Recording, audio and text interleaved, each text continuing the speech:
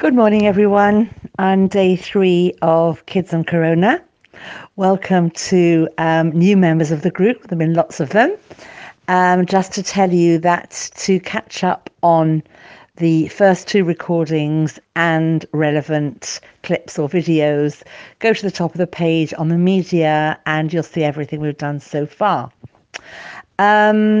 Today we're going to talk about, as promised, how to develop positivity in our children. Of course, the number one is to remain positive ourselves, and we've looked at that already, and we will try our best.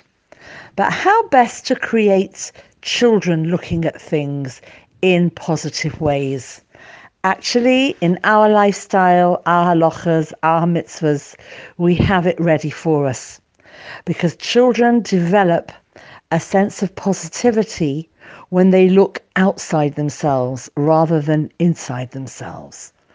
And the best place, the most important place they need to look is to the Ribbono Shel Olam. The opportunity is in every time they make a brocha.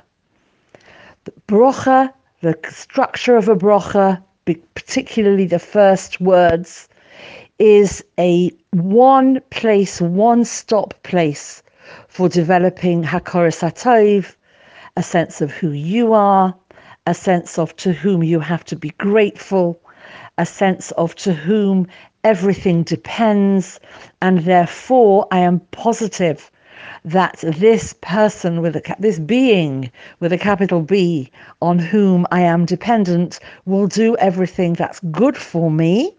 Therefore, I can be positive about what the future holds.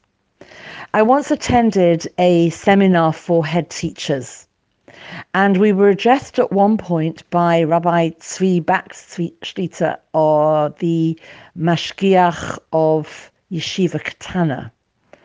And he told us how he was faced with boys who had no sense of to whom they were davening.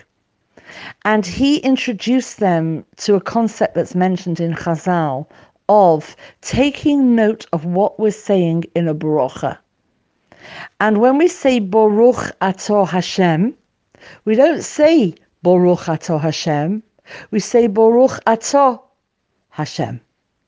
And we take that second or fraction of a second to think about to whom we are speaking. It's very interesting because the structure of Baruch Atah is intimate. It's personal. Anybody who's ever studied another language or speaks another language, we don't have the distinction in English, but in French and in German, when you speak to somebody whom you respect, you either use the second person plural, in French it would be vous, or you use the third person, like when we will speak to a Rav or somebody whom we respect. But here, in a brocha, it's Baruch Atah. It's me and you, Hashem. And if we can help children to realize this, just slow down after the Atah, but then help them to really get a sense of what they're saying. He's my God, my Lord, he's our God, and he's King of the world. I think we need to know right now who the King of the world is. And if we can help children understand what they're saying, but also demonstrate our zehirus in making brachas, saying Amen, waiting for them to say Amen.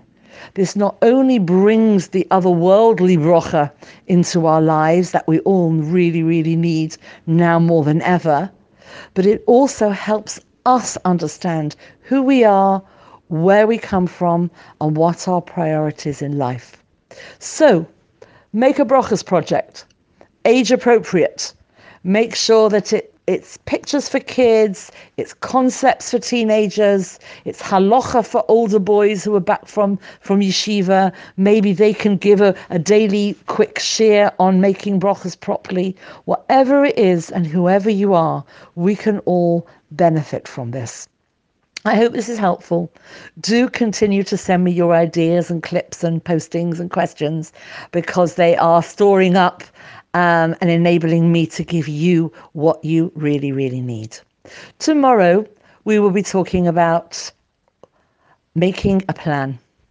Fail to plan, plan to fail. But not only that, we're going to look at why to some people making a plan is really critical. Have a wonderful day. Bye.